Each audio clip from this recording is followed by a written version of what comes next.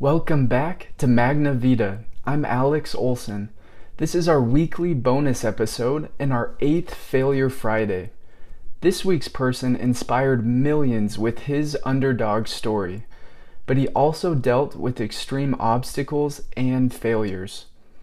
Just as a reminder, the purpose of Failure Friday is to highlight some of the struggles that successful people have overcome, to show that no one is perfect and no path is without obstacles. We hope that hearing about this person's failures and challenges will give you the strength to push through your own and to build a great life. When he was born, there were complications that led to paralysis in parts of his face. This resulted in his snarling look and slurred speech. When he was in junior high, the teachers voted him the student most likely to end up in the electric chair.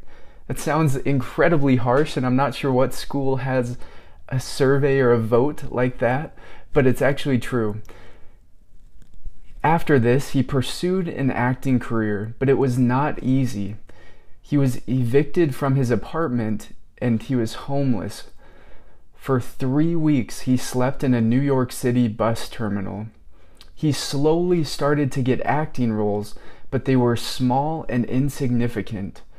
For 7 years, he struggled to break through and to find success. He was so poor that he even had to sell his dog. But he didn't give up. After years of being rejected, he decided to write his own script and to cast himself as the main character. One studio offered him $350,000, the equivalent of $1 million today. This was a life-changing amount of money after being homeless, but they insisted that he couldn't play the main character. They wanted to cast someone else that was better looking or more famous. He refused. He believed in himself and he knew that he could make it successful. After a significant budget cut, the studio agreed.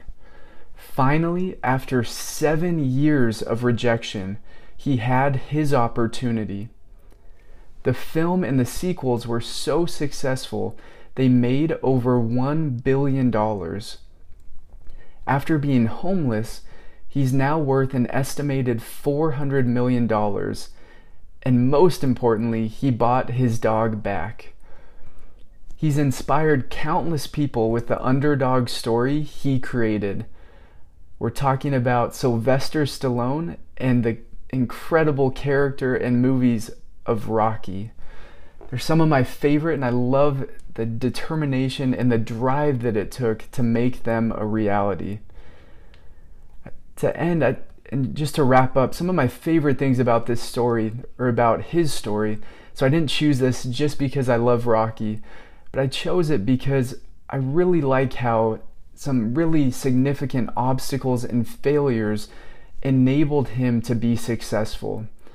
Starting with his birth, he was paralyzed in parts of his face, but he didn't let that hold him back. He hasn't been afraid to speak up and to stand out.